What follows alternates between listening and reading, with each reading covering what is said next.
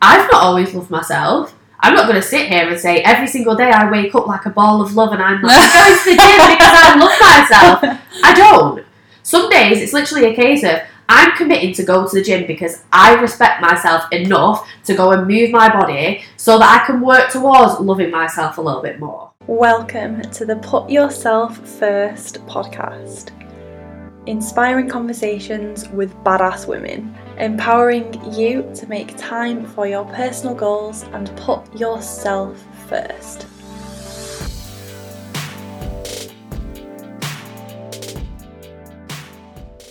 If you're in need of a serious female empowerment, positive boost in your day, you must listen to this chat I had with Dom, aka Dominique Binns.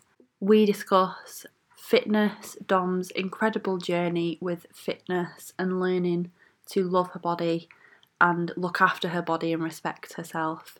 And we also go into some serious shit around breakups, self-worth and toxic relationships. So one to share with your girlfriends. I really hope you enjoy it. Hi everyone, welcome back to Put Yourself First. Today I'm with Dom. Say hello. Hello everyone. Do you like Dom or Dominique? Pretty much everybody calls me Dom. Yeah. I think only my mum and my grandma call me Dominique. Or if I'm in trouble, I get Dominique. I thought so. Would you like to introduce yourself and a bit more about what you do?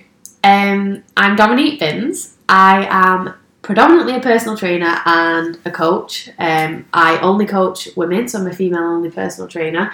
I also host female-only events which are centred around empowering women, self-love and body confidence, and other things like women in business, and they're called What Women Want. So I coach people one-to-one in the gym, so hands-on, and I coach people around the world remotely, so through my online services.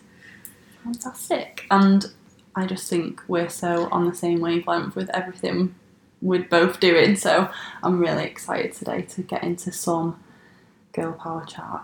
Yes, me too. So, I feel like I need it this week. Oh, good. Yeah, a lot of people say this podcast feels a bit like therapy. Yeah. So they've just talked about their life for an hour.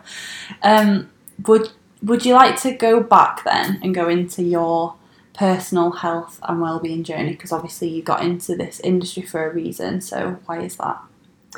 So, my health and fitness journey is I feel like no journey is ever linear, but I feel like my personal health and fitness journey has been it's literally been swings and roundabouts to say the least. So I have always been a dancer, so I was a dancer for 14 years, and I did a few different styles of dancing, and then when I got to 18, 19, I kind of discovered going out, having a boyfriend, and obviously then going into the work world and the adult world, and I just didn't have time to dance anymore, so I kind of stopped with the focus on dance, and it just wasn't a priority for me anymore. So when I got into health and fitness, it was actually via modelling. So I was scouted a few times throughout my teenage years, and it was just something that I never really cared much for.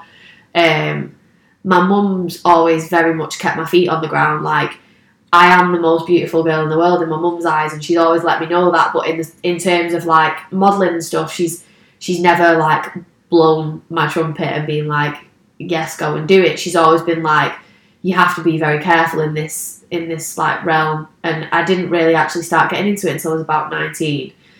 So I was scouted by an agency, and then I ended up going to another agency which was better in Manchester, and shortly after that I auditioned for Britain's Next Top Model.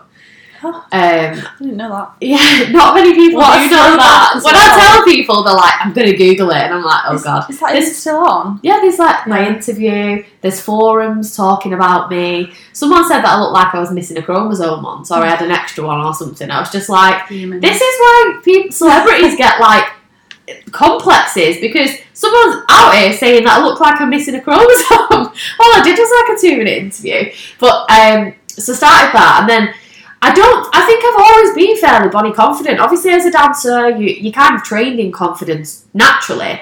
I've always been quite an out there person, never really struggled, never cared about like dieting. I did start looking after myself more as I got older and became more aware of my body and obviously more aware of the world around me, but I was never really, really bothered about like anything. I was always confident in myself. Obviously then being in the modelling industry, it's kind of like, I always say this, you know when you get a word and you look at it and you keep looking at it and all of a sudden it just starts looking like it's spelt wrong. And then you're like, I'm going to have to Google this word. Yeah. I think that's what when you put in under a spotlight, you scrutinise everything about your own body. And then I just became desperate to lose weight. I'd never been really skinny, apart from when I'd gotten sick once. And I was like, I want to know what I actually would look like if I just put everything into getting skinny. And there wasn't really any like bad intentions. I wasn't like deeply insecure, but I was just kind of influenced by the modelling industry and thought, I need to be skinnier. So I suppose that's generally why I got into health and fitness. So I started doing spin classes and I had no idea what I was doing. And I was just doing cardio, and I think that's what women generally tend to do when they first go into health and fitness is just do cardio, because it's kind of like safe. And it's what we're kind of, we still think is the way to go. So I did loads and loads and loads of cardio, and I did lose a lot of weight. I mean, to the extent where after I did the Britain's Next Top Model thing, I went into my agency to have some updated like portfolio pictures where they just take Polaroids of you, and my agent was like, oh my God. She was like, I want to take you and feed you. I want to take you to the cafe downstairs. She was like, you are not, like, I was like a lifestyle lingerie, because I've always been quite like big busted, and I always had some shape, and she was like, you're not an editorial model, like, and she was like, you're thinner than some of the girls who have on the catwalk, and I honestly didn't recognise it, and I was kind of a bit like, I don't want to swear, but I was a bit like, oh, like stuff you, like I look great. Like, I thought I looked fine. I thought I looked healthy. I had abs. And then I started dating a guy who was a bodybuilder. And then I started training a little bit better. And started kind of looking at what I was eating a little bit more. Obviously started training in the bodybuilding gym, where everybody in there pretty much competed or did like bodybuilding as like their style of training. And at first I was a bit like, whoa, like this is not for me. I walked in there like just under 7 stone, and I was tiny, and the more I got in there, the more confident I grew in training. And then I obviously started to look at the other women who were more muscular and thought, oh, maybe I want to look like that. So then I started training like a bodybuilder, and I fell into competing naturally, like haphazardly, I suppose. I got a coach, and at the time I hadn't said I wanted to compete.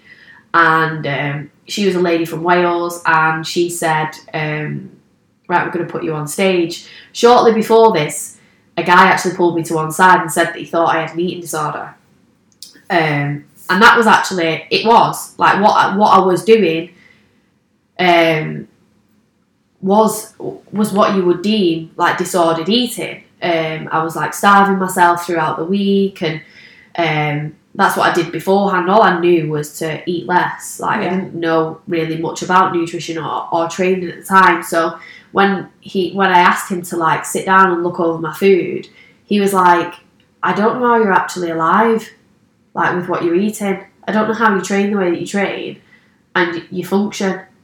He was like, but he said that all this in private, and he just said like, exercise and training in health and fitness in the industry itself is a great way to mask an eating disorder. Yeah. And this was all really new to me. I was like, I thought I was fine. Like, I thought I was just being healthy. And he was like, you're starving yourself. So he educated me a lot around nutrition and like eating properly and eating to actually fuel my workouts. So then I started training with this woman from Wales who reversed all of that, told me to not eat any carbs. I was eating like 600-700 calories a day. I was training twice a day. I was all sorts. And then I decided I was going to compete. And that was like the kickstart of my competitive career. So I competed for 2 years. And you not commercial modelling at this point? No, I'd stopped modelling by this time. So you didn't do like fitness modelling or anything like that? I did some fitness modelling throughout my competing. I say competing career, I wouldn't really call it career, like competing phase. Competitive phase, I did some like fitness modelling in like some of the magazines and for clothing brands. So I basically undid all of my hard work that I'd done with the guy that helped me with my food, and then went to this other coach who had me starving myself. Then I ended up being coached by Josh, who's now one of my best friends, who like pretty much turned everything around, like sorted my like metabolism out, helped me eat a lot more food, and for like the rest of my competitive like seasons, like made them a lot more like enjoyable for me. But even throughout my competing, especially in my second year, I kind of realised like there is more to life than this, and this is just a part of my life. And the only reason I really competed for, or one of the only reasons I competed for the second year, was the fact that I was going through such a tough time. I'd just broken up with a boyfriend. It was a really abusive relationship. So just before I started competing, I basically found out that the guy I was with at the time had been speaking to like maybe 30 plus women behind my back, and I never told anybody. When was this? So God, this must have been 2014. Right.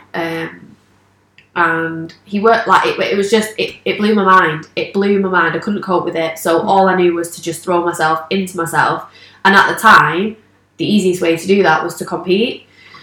So the second year of me competing was when I actually broke up with him. So it gave me a focus away from all of like the traumatic drama and events that were going on there, and I just threw myself into competing. And that season was literally when I actually learned to just enjoy myself. And I said to Josh, who I was coaching with at the time, like, if this ever becomes a chore or I feel unhealthy at any point, I won't compete. So it was kind of like I was doing it to cope with my breakup. I was doing it to like focus on myself, but also I kind of wanted to prove that to compete, you don't have to not have a life, and you don't have to kill yourself to do it. And then I stopped competing, and that was like the final year that I competed. I stopped competing in October, and I already knew before I'd finished competing that there was more. Everything that I've kind of done, like modelling, competing, I always was like, I have so much more to give than this, that I've got so much more to give. And obviously both of those things are quite selfish.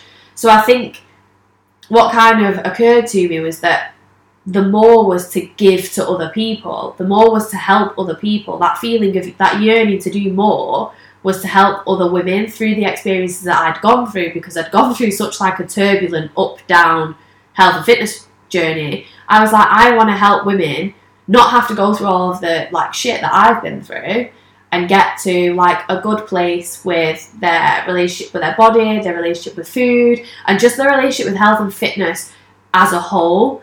So I started then with DB Fit, and I've literally still got my original notes somewhere, and not much in terms of like the core values of what I've wanted to achieve, like to create a community, a safe place for women to learn, to grow, to be more confident, and to help them have that healthy relationship in all different aspects and walks of life it's not really changed. I think the way that I've delivered it, and the way that I train people now, and the way that I work with people, that's constantly changing. That's always evolving, because there's always room for improvement. But what I actually want to achieve has never really changed. So and I think the way that I approach my own training now is I very, very much train for life. So I think when I got into health and fitness, alongside doing it for modelling, I wanted to just know what it was like to be fit and healthy and to feel good all the time. And I think when you go into these sort of like you go into these places where you think that like having an aesthetic goal is going to help you get there. It doesn't. It actually takes away from your training for life. So I engineered my way of thinking towards aesthetics for such a long time that it's taken me to probably the past 12 months to fully appreciate training beyond just how you look. Like training for health, training for how you feel, and knowing like obviously aesthetics can be a part of that. That's fine. Everybody has aesthetic goals. I think it's quite naive of us and idealistic of us to say nobody cares what they look like, because like, we're a shallow species. We do care what we look like, and that's a part, and that's fine, and that's a part of us feeling good. But there's so much more to it than that, and that's what I try and take over to my clients from like what I've learned is like, you can look great, you can have 6-pack abs, you can be shredded, but at what cost? Like, would you rather have half of that and have more of a life? The answer is almost always yes. So I think it's like, I've finally found like what works for me in terms of balance, which constantly changes depending on where I'm at in my life, what time of year it is, what season it is, like how cold it is outside, like if it's sunny, if it's not. Obviously, all of those things are factored in. So I think I've just got a much more like versatile approach to health and fitness than I've ever had before. So yeah, that's my journey so far. I think I just talked for like an hour. No, I was just sat listening intently because I love that story. And we were just talking before we started recording the podcast about the fact that women need this information because, like you say, all we're taught, like in terms of information, in terms of messaging, in terms of goals, is to shrink ourselves, to be smaller, to be skinnier, to be leaner. And I can't think of any examples off the top of my head where there are like women only spaces online or in the gym where women are getting really good, solid information about health and fitness in a framework that is empowering and positive and focused on more than just what they look like. Yeah, I think we are definitely heading in the right direction in terms of the health and fitness industry and well-being and everything else. Like, we're learning that like there's so much more to health and fitness than just losing weight. But I still feel like there's like the whole middle ground is just not covered as much as it should be. So it's either you want to be skinny and you do, and that's what you want to do, or you want to be really strong and you want to gain loads of muscle. But like, what if people just want to feel good and like everything in between? And yeah, I agree. I think there is definitely like a gap there in terms of there's not enough that's educating women, but at the same time, I think as a society, we have to make education sexy again. Like, it has to be, learning has to be sexy. Yeah. Like, knowledge is sexy. Knowledge is confidence. Confidence is not that 8-week fucking shred that you see online that's marketed so well. And yes, it might look great, but what do those people look like after a further 8 weeks when the person running that 8-week program has dropped them because they no longer serve them? Because they don't serve what they're selling, which is abs with a label on it, and it's not made them happy, and it might have made them happy in that short space of time, but what's after that, if that makes sense? So I feel like what we're kind of sold online in terms of like what looks like health and happiness needs to change. And it needs to be diversified a lot more, because what people want is so different. What confidence means to me is completely different to somebody else, and we have to be aware of that. Yeah. I also love that you talk a lot about mental health, mindset, anxiety, putting pressure on yourself, all the things that women really struggle with and really affect our health and well-being, and affect whether you're going to go to the gym, or affect whether you can it all be asked getting out of bed in the morning. Everything starts from within. So it's ridiculous that we ever try and look for those external things to make us happy and to make us feel satisfied. Because if you're, like you said, if you're not happy, like, no amount of training and no amount of healthy eating is going to change that. It has to start from your mental space. It has to start from your perspective. It has to start with your mindset. And again, they all go hand in hand. It's like pieces to a puzzle.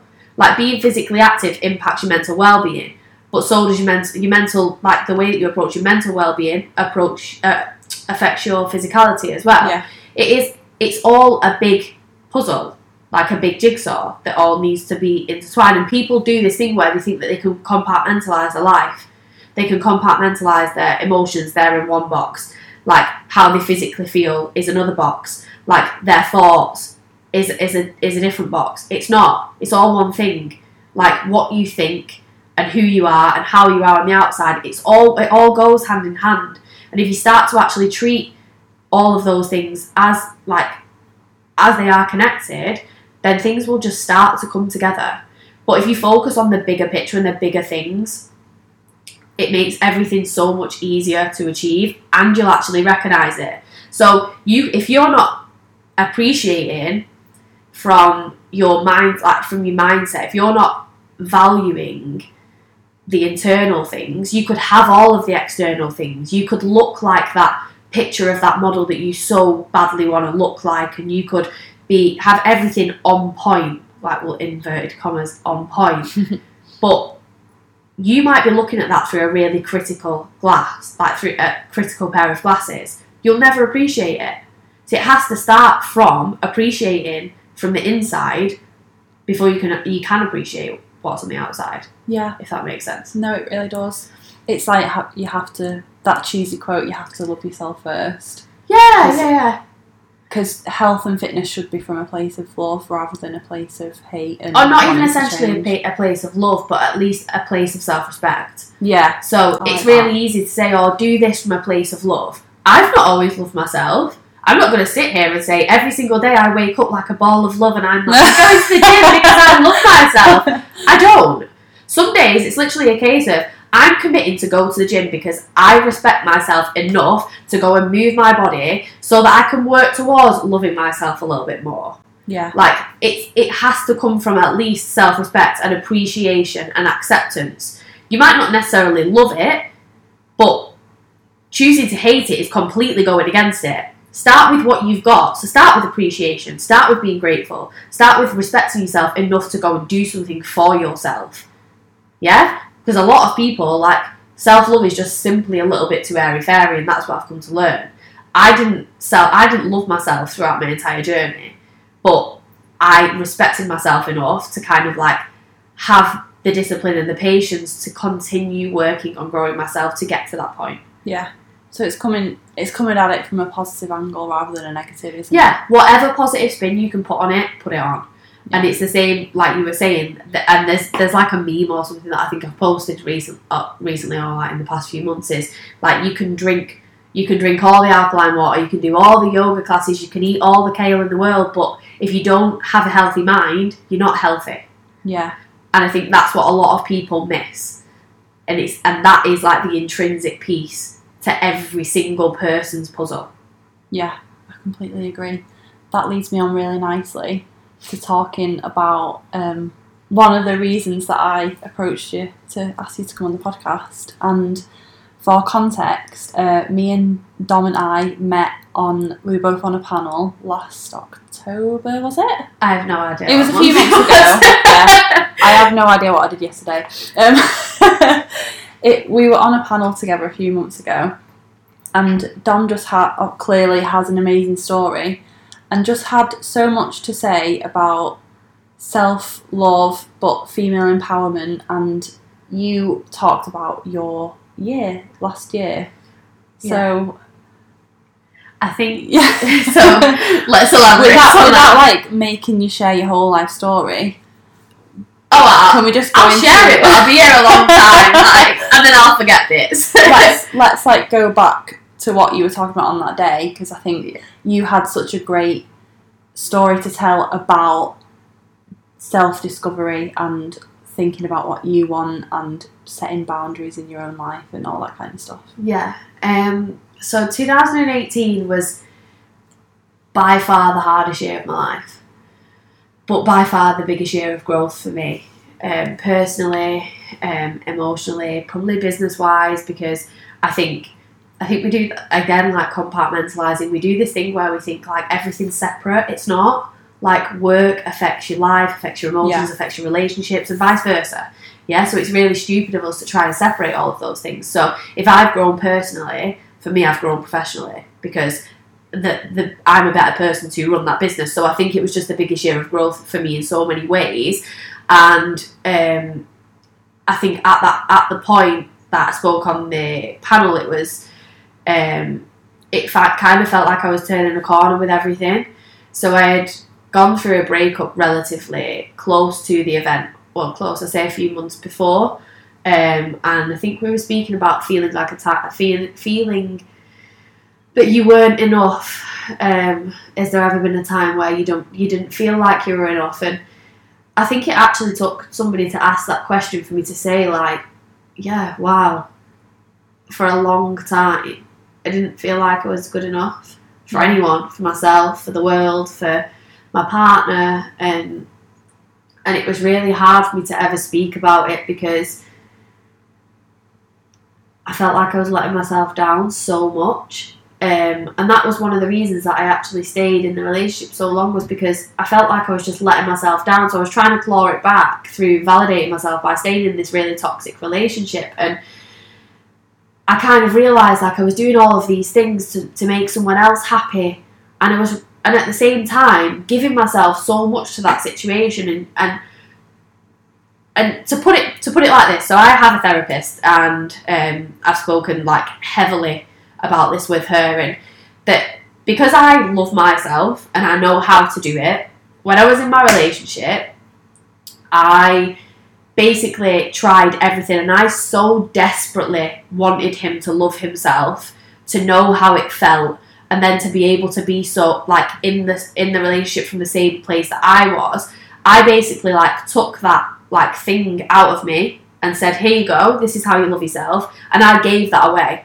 So I completely forgot how to love myself in a desperate attempt to love somebody else and to try and teach somebody else how to love themselves.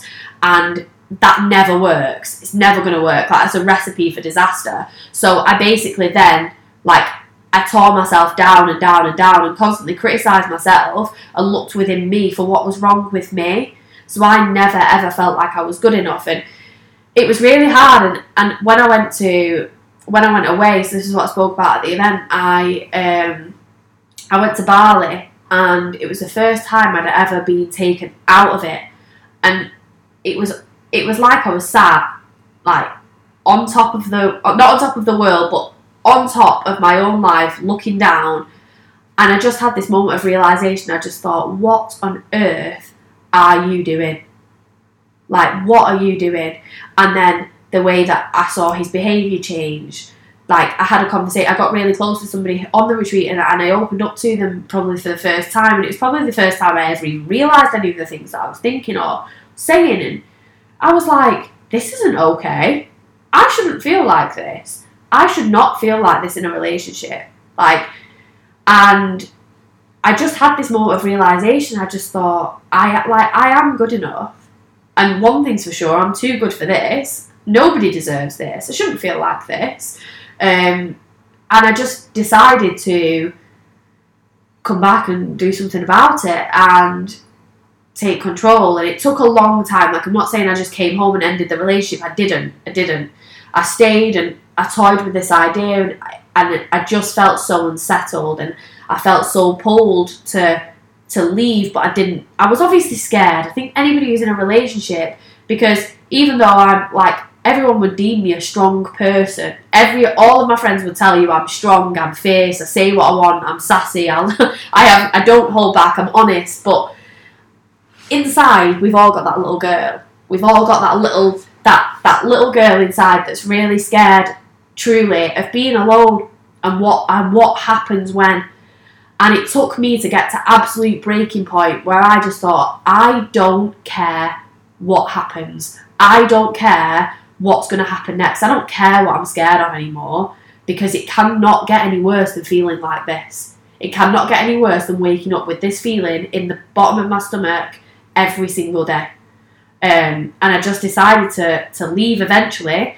And it was literally the most liberating feeling, but the most scary feeling. I literally felt like I'd just, imagine two cliffs and there's a massive gap in between. I felt like I was just doing that jump in slow motion for such a long time, and I was like, I have no idea if this is going to work, but it's got to work. You've got to be okay. Like, you're always going to be okay. And I just kept that in my mind all the time, like, I will be okay, because it couldn't possibly be any worse. It could only get better. I kind of felt like I had nothing to lose by leaving. Obviously, that's not the case because like things got worse, things got harder. There were so many ups and downs, but ultimately, I always just maintained like, you'll be okay, you'll be happy again, you'll be fine, you can handle this, you can do this. There was times when I genuinely questioned if I could.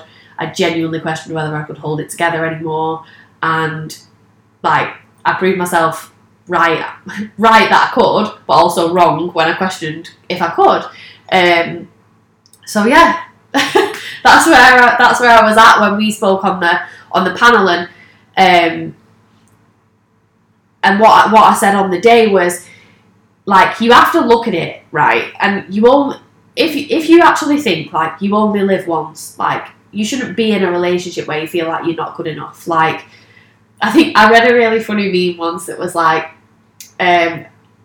there's one thing for sure, like your soulmate shouldn't be making you cry every day. Like, no. It was a bit funnier than that, but it was basically saying like, I don't know if you believe in soulmates, but one thing for sure, if they do exist, they certainly don't make you cry on a daily basis. And I was like, that's so true. Like, how many of us sit there and cry about our boyfriends every single day? And we're like, oh, but they're our soulmates. Well, they're not, are they? Because they wouldn't be making you do that. And I think if you are ever questioning if you are enough or if it's right, probably not right. Your intuition's always right.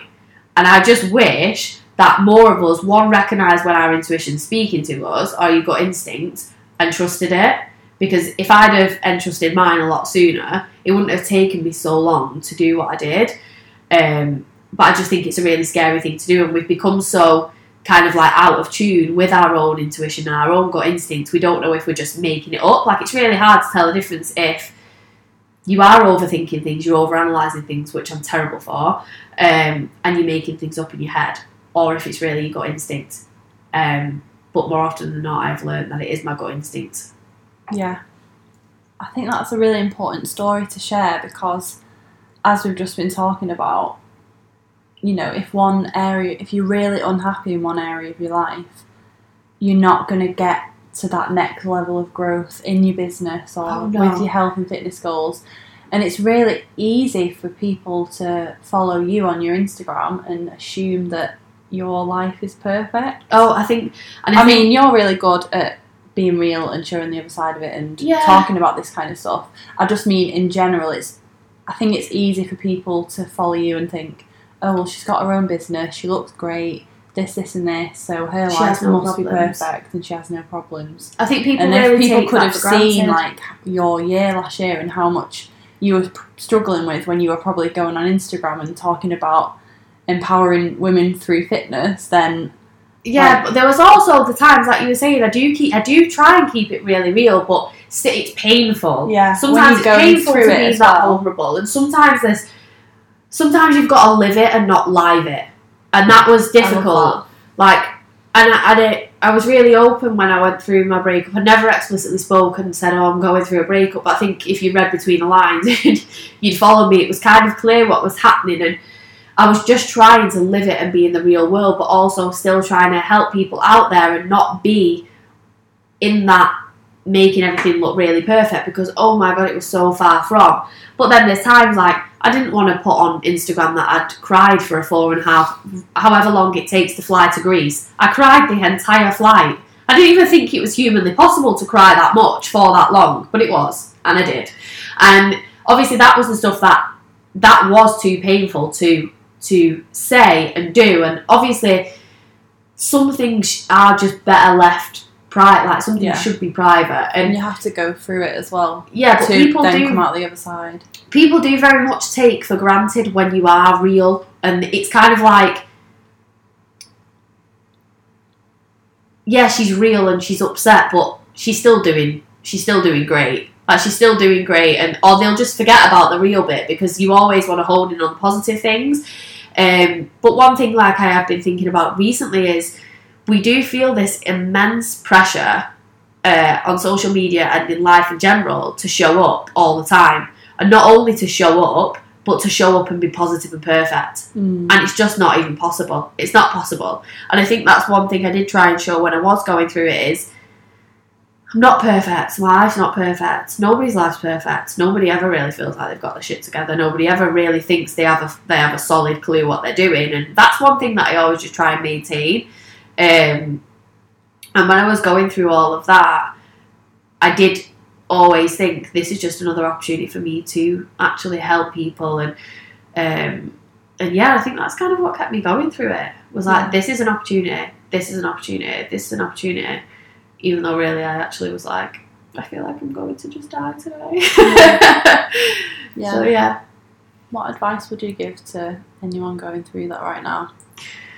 God, I've actually done a very long YouTube video about breakups. Okay. And it's like I'll link it in the show step-by-step tips to... I've not posted it yet, but it'll be live this week or next, so by the time the show goes live. Yeah. And I think there are so many things that I can advise people, but the biggest things that I would say is know your worth above anything. Like, and understand that when you do know your worth, you instantly become a more attractive person. So I think people confuse knowing your worth with trying to win somebody back. So you have to be really, really resilient and really strict with yourself in that very delicate time when you're going through a breakup, when you really would do anything for that person's affection and attention. And it's human nature. I think no matter how much you try and avoid it, you do want that person to want you, even if you don't want them. But you have to be really resilient with yourself with that, and know your worth, and know that you deserve more, and set those boundaries, and understand that when you do set those boundaries, not only do you become more attractive and more desirable, because they're attractive qualities in a person, people will always try and test your boundaries just to see how serious you are about them. So there will be people who try and take advantage of you or try and manipulate your boundaries just to say, oh, well, she set these standards and she set these boundaries. How serious is she really? And the moment that you drop them and you don't uphold them, they found a loophole and a way in. And then you've also done yourself a disservice because you've lowered your standards. So you've therefore kind of shot yourself in the foot, and you will start to accept less. And then you start to accept less and less and less. So be resilient and know your worth and uphold that at all times. Also, knowing the difference between your emotional and your logical brain is so important when you're going through a breakup. It can be so, so difficult to know the difference. So I always just thought that, because there are so many things now that I nearly did when I was feeling hyper emotional, really sensitive, and I just wanted to send that really long email that took me an hour to write. And then something said, don't do it. Don't do it yet. Wait on it.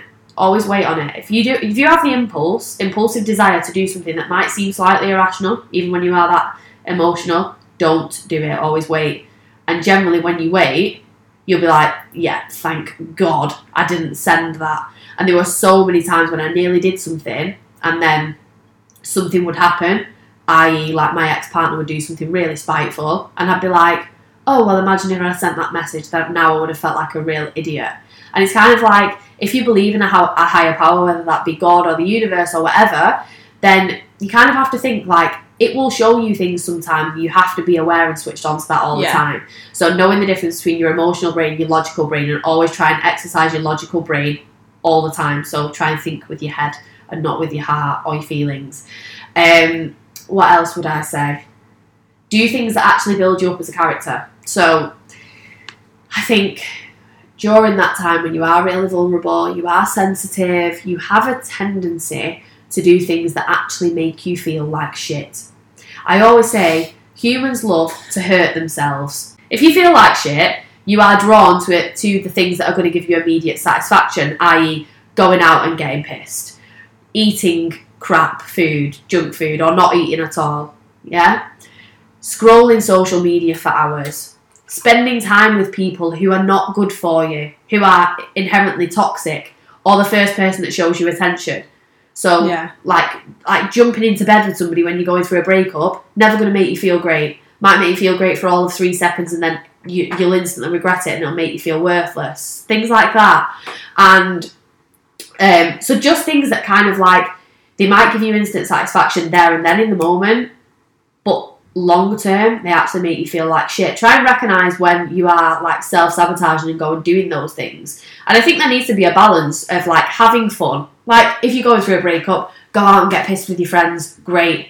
But then the next day, don't spend it, like, wallowing in self-pity. Just try and be a little bit aware that that might be why you kind of, like, feel like shit. I think another big thing is stop playing the blame game. When people are in breakups, like, we kind of, like, we want to pin responsibility or take responsibility, pin it, take it, and find out who's right and wrong for every little thing that went wrong.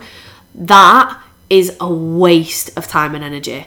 Like, if you're not going to resolve and reconcile the relationship, then yes, of course, you need to kind of make logical sense of some things that have happened, but don't channel all your time and energy into it, because it doesn't really matter who's at fault. What matters is it's over.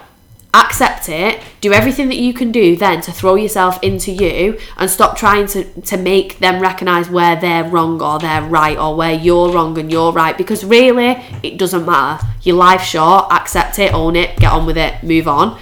And I think as well, the biggest thing is recognise that it's the beginning and not the end. So many women, I think, especially as you get older, obviously I'm 25, like I'm not sat here like in my 30s, 40s, but if there are women listening who are older, it's never the end. Yeah. Like, age is literally just a number. Like, people are at different places in their lives all of the time. It doesn't matter. It matters if you make a big deal of it. So it is always the beginning. So I remember when we were in Barcelona just after, so one other thing is get out. I went travelling to Greece because my best friend was island hopping, so I went island hopping with her. It was the perfect opportunity, and I do believe that opportunity presented itself at the perfect time, because I had so much other things going on in my life. I was homeless, I was carless, my business was up in the air because I was going through all of this stuff, so I had the opportunity to then go and travel. And the time that I was away, like, it passed the time that would have passed while I was at home. When I got home, my house was sorted, had my car back, like I had my business head screwed back on, so everything kind of aligned at the right time. And obviously, when you go through a breakup, like, you just want to be with your best friend. Like, you just want to be with your friend. And she obviously wanted to be there for me. She's like my sister. So I went and travelled with her, and I had that opportunity. And on the way back, I flew and met my friends in Barcelona. And we were sat having dinner, and Josh, who's one of my best friends, said he was really proud of me for how I handled it, and I was like, I don't think you have a choice but to handle it. I think a lot of people crumble when there's so much opportunity in a breakup. There is so much opportunity in the end of any situation for it to open up new doors for you. And he said, like, people don't view things like that. That's not a normal way of thinking. Like, that's a great way of thinking, but most people don't. Like, that's a great opportunity for you to help people. And I said, I just think it's literally recognising the difference between the beginning and end. And that completely depends on your perspective. Again, the pair of glasses that you're looking at your life through. So look at it as the beginning.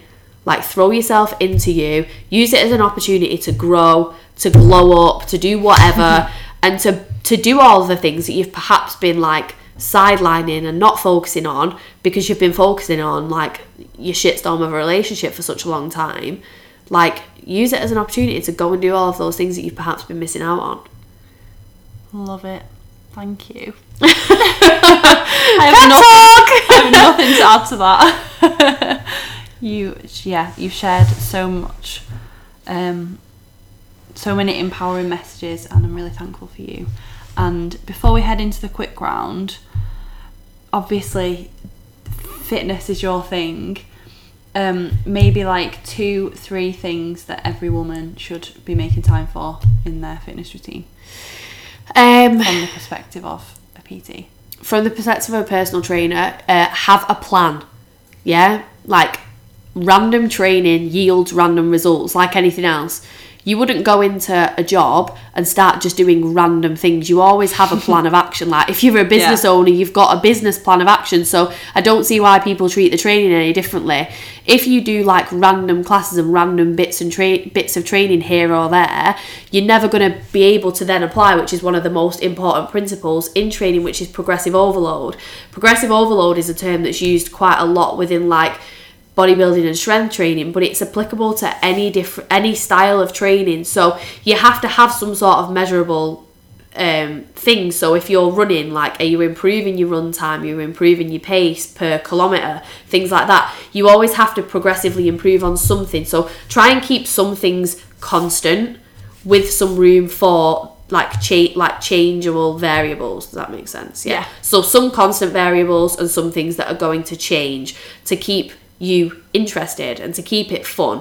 Like, I'm all for having fun with your training and being a little bit intuitive, like what do you want to do on a daily basis. But especially if you're a beginner in your health and fitness journey, you need to have like a plan of action. You need to be going in the gym with a plan of action. Otherwise you are just going to do what I used to do, which I used to call like the tour of the gym, where you have no idea what any of the equipment is or what any exercise it is. You just copy random people, jump on the machine, look at the diagram next to it and be like, oh, well, I think this is how you're supposed to do it. Don't know what muscle I'm supposed to feel this in. Secondly, invest, whether that be financially or with time. So if you can't afford a personal trainer, try something that is kind of as good as. So get a plan online.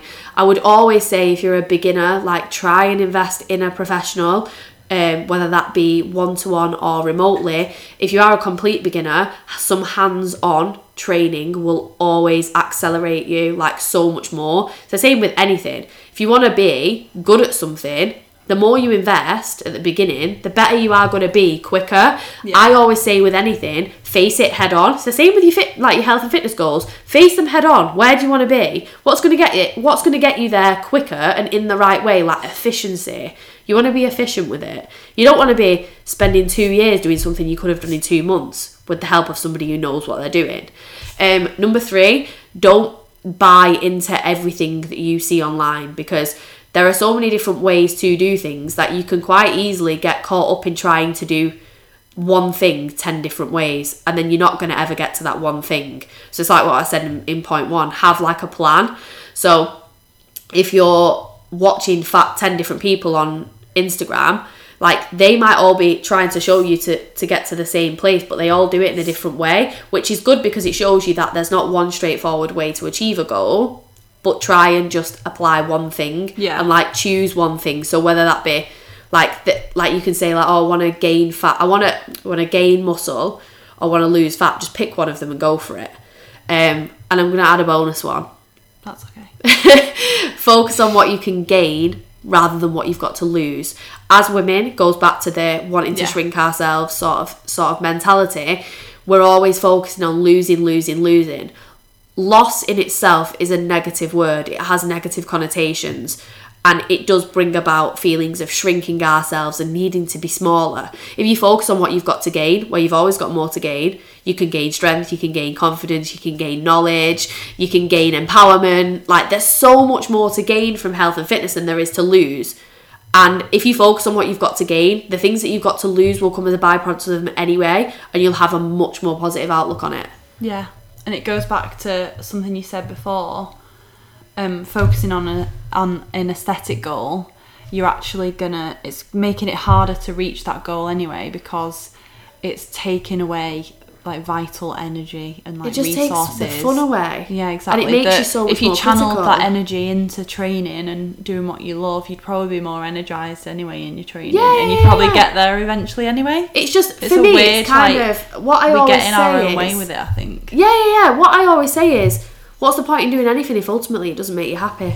Like, and that's what you should always bear in mind. Does this make me happy? And yes, midway through a grueling workout, probably not much is going to make you happy. You know, when you're doing that cardio session and someone speaks to you and all you think is, shut up, stop talking to me. Your personal trainer's shouting at you, or your training partner saying, come on, like, do a little bit more, and you're thinking, I've got no more to give. You don't feel that great in that moment, but afterwards you'll always feel like you've accomplished something. So ask yourself, do I feel like I'm achieving? Do I feel like I'm doing something that's making me happy? Yeah, love it. So, quick round questions. What's your go-to self-care ritual after a long day? It depends what day it is. Depends what kind of day it is. I think self-care is a very versatile thing for me. I would agree. So some days it's dancing. Like, that's my passion. That's what I still love to do. And I spoke about this in my story a couple of days ago. is sometimes nothing will fix me, like just going to a dance class and just throwing myself into a dance, or just going to a studio and dancing on my own. Sometimes I just want to dance, and it's a form of expression, so it makes sense. Sometimes it's meditation. I try and meditate on a daily basis, or have a bath and read. Yeah. One of 3 things. And sometimes it's just being with people. I'm a people person. I'm an extrovert. I love being around people. Love it. So that's a self-care thing for me. But then also, depending on what day it is, I don't want to speak to anyone. Yeah, that's just so leave true. me alone with my thoughts. One of my favourite things is to be in the car on my own. Yeah. Like, it's to drive. Like, if someone's like, oh, it's so far out of your way, I'm like, no, I love driving. Love driving. And I love driving in silence, because it's like a time where I can just be alone with my thoughts. Yeah, I love that. I love driving too. I find it really relaxing. Yeah. Second question is, what's challenging you to leave your comfort zone recently? People. I think people are always challenging me to leave my comfort zone. I always try and look at everything as an opportunity. So if I ever feel uncomfortable, I try and recognise why I feel uncomfortable and just go for it anyway. Yeah. I don't know, I feel that's quite an ambiguous answer, but I think people are always challenging you to come out of your comfort zone. Again, putting myself out there more on social media in what I want to do. So in terms of like my direction with career is definitely making me feel uncomfortable at the moment, but there's a very really, really good podcast on Oprah Winfrey, Super Souls, and I always feel like I listen to podcasts at the right time when they're really necessary. Yeah. And this one really resonated with me, and it said, when you're on the brink of something great, you will often feel like you are breaking. And that's how I felt recently, and that's made me feel very uncomfortable, so that's pushed me out of my comfort zone. I love that. Question 3 is, what are your 2019 goals? So, I always feel like I didn't go into the new year with any New Year's resolutions really, other than to just continue working on myself. Yeah. Because I feel like I am not the kind of person that can set a goal and see it through always, and I'm very aware of that, and things come your way, like the universe might throw something your way that you weren't expecting, and you've got to kind of be open to that happening at any point. So my 2019 goals are to start and continuously work on my YouTube channel. I love to talk, as you can probably tell, and one of the best ways for me to deliver my message is verbally for me. So to continue working on my social media, growing and getting a positive message out there, to have a certain amount of What Women Want events hosted this year with different guests and different outcomes for every single one. And I am working on launching something really exciting online with DB Fit, which is the coaching and personal training side of what I do, and that's going to be centered around like educating women, helping them be more independent, helping them have more knowledge, and kind of like somewhere where they can go to for everything like health, fitness, mindset. And with my hands-on coaching, I am working on like a group training model as well. So well, it's actually I'll be taking people on by the time this is out. Yeah. And that's to basically help more women come together in the health and fitness space and empower each other, support each other, and have more support available than just me, and kind of create that community aspect and just have a little bit more fun. Yeah. Like, so you're combining the fun side as well as the educational side, and I think that makes the kind of like knowledge part a little bit easier to grasp. Love that. And you're based out of, do you want to shout out where you work so people know whether they can work with you or not? I'm based in 2 different gyms. So okay. I'm based in Heald Green predominantly, which is near Manchester Airport, and then that's Train Heald Green, and I'm based in Strength Factory in West Horton, which is Bolton area. I didn't know that. Yeah. I'm in Bolton. Oh yeah. Yeah, so I'm doing like 2 days a week there, and then cool. Then the other gym as well. Fab. The next question is, do you have a go-to resource that you're loving? Because everyone listening to this is a podcast listener, probably obsessed with books. Like, is there anything you're really loving at the moment? I know you've mentioned some so far, but I've just finished reading Everything I Know About Love by Dolly Alderton. If you've not read it, I'm like, you just need to read it. It's so good. It's such a good book. Do you listen to the High Low? Yes. Yeah. So when I listened to the High Low podcast, I was like, this is like me and my best friend Liam, but a posh version. Yeah. And when I've read Dolly Alderton's book, I am literally so like Dolly, and my best friend is so like Farley. So when I listened to the podcast, within 5 minutes I thought that, and when I read the book, I was like, this couldn't be more accurate. Like, I've sent her so many pictures of the pages, like the paragraphs, and I'm like, this is us, this is us, this is us. I loved it so much, I actually sent her a copy secretly in the post, which should arrive today. Podcasts, I love yours, of course, and I also really, really like For Fitness, the Fit and Fearless podcast, with the Girl Gains. Probably more so because it's Vic, but I do just love it. They've got some amazing guests on there. And I love Oprah Winfrey's Super Soul Conversations for like some depth. Like, I think you have to have like an array of podcasts, but they're my favourite too at the moment. Last question is, where can people go to follow you online and keep up with everything you're doing? My social media handles are just my name, always. Dominique Binns, YouTube and Instagram. I don't use Twitter. I can't use it. For the life of me. I've tried, it just doesn't work. So they're both of the social media channels that I use. So yes, Great. They can find me there. Thank you so much for listening to Put Yourself First. If you enjoyed it or you have any feedback, I would love you to leave me a rating and review wherever you're listening to this. And if you'd like to reach out to me on social media to let me know you enjoyed it, or just have a chat and say hi, I'm at cat_horrocks on Twitter and Instagram. And if you're feeling extra kind, share this on to a friend who you know needs to hear this one too.